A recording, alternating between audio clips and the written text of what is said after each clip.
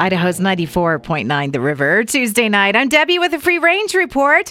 Meridian's Unplug and Be Outside Field Day is tomorrow from 5 to 8 at Settlers Park. Everything there to try and have fun with is free. Distraction on Facebook Marketplace today for me, a box of pirate ships for sale. It was only $25 for the whole box. No, I don't need them, but they were cute. And if you have more money to spend, like about $2,500, you could bid on a single Pringles potato chip on eBay. It was manufactured with a folded end, and the seller thinks that makes it super special.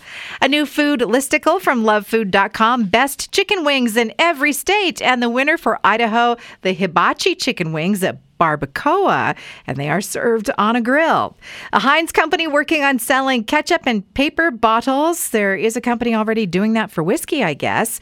And if you are a Wordle word puzzle fan, there's a new twist for you called Foodle, spelled with a PH, but it is all about food. And the bonus here, there are food facts and recipes besides just that puzzle.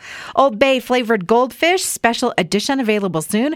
I guess a lot of people have been doing that on their own for years.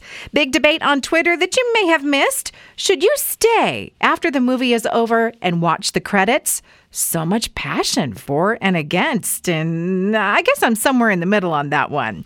And shoes that are booties, but not really, because they're missing some cutouts on them. Those are trending in the fashion category, and they call them shooties.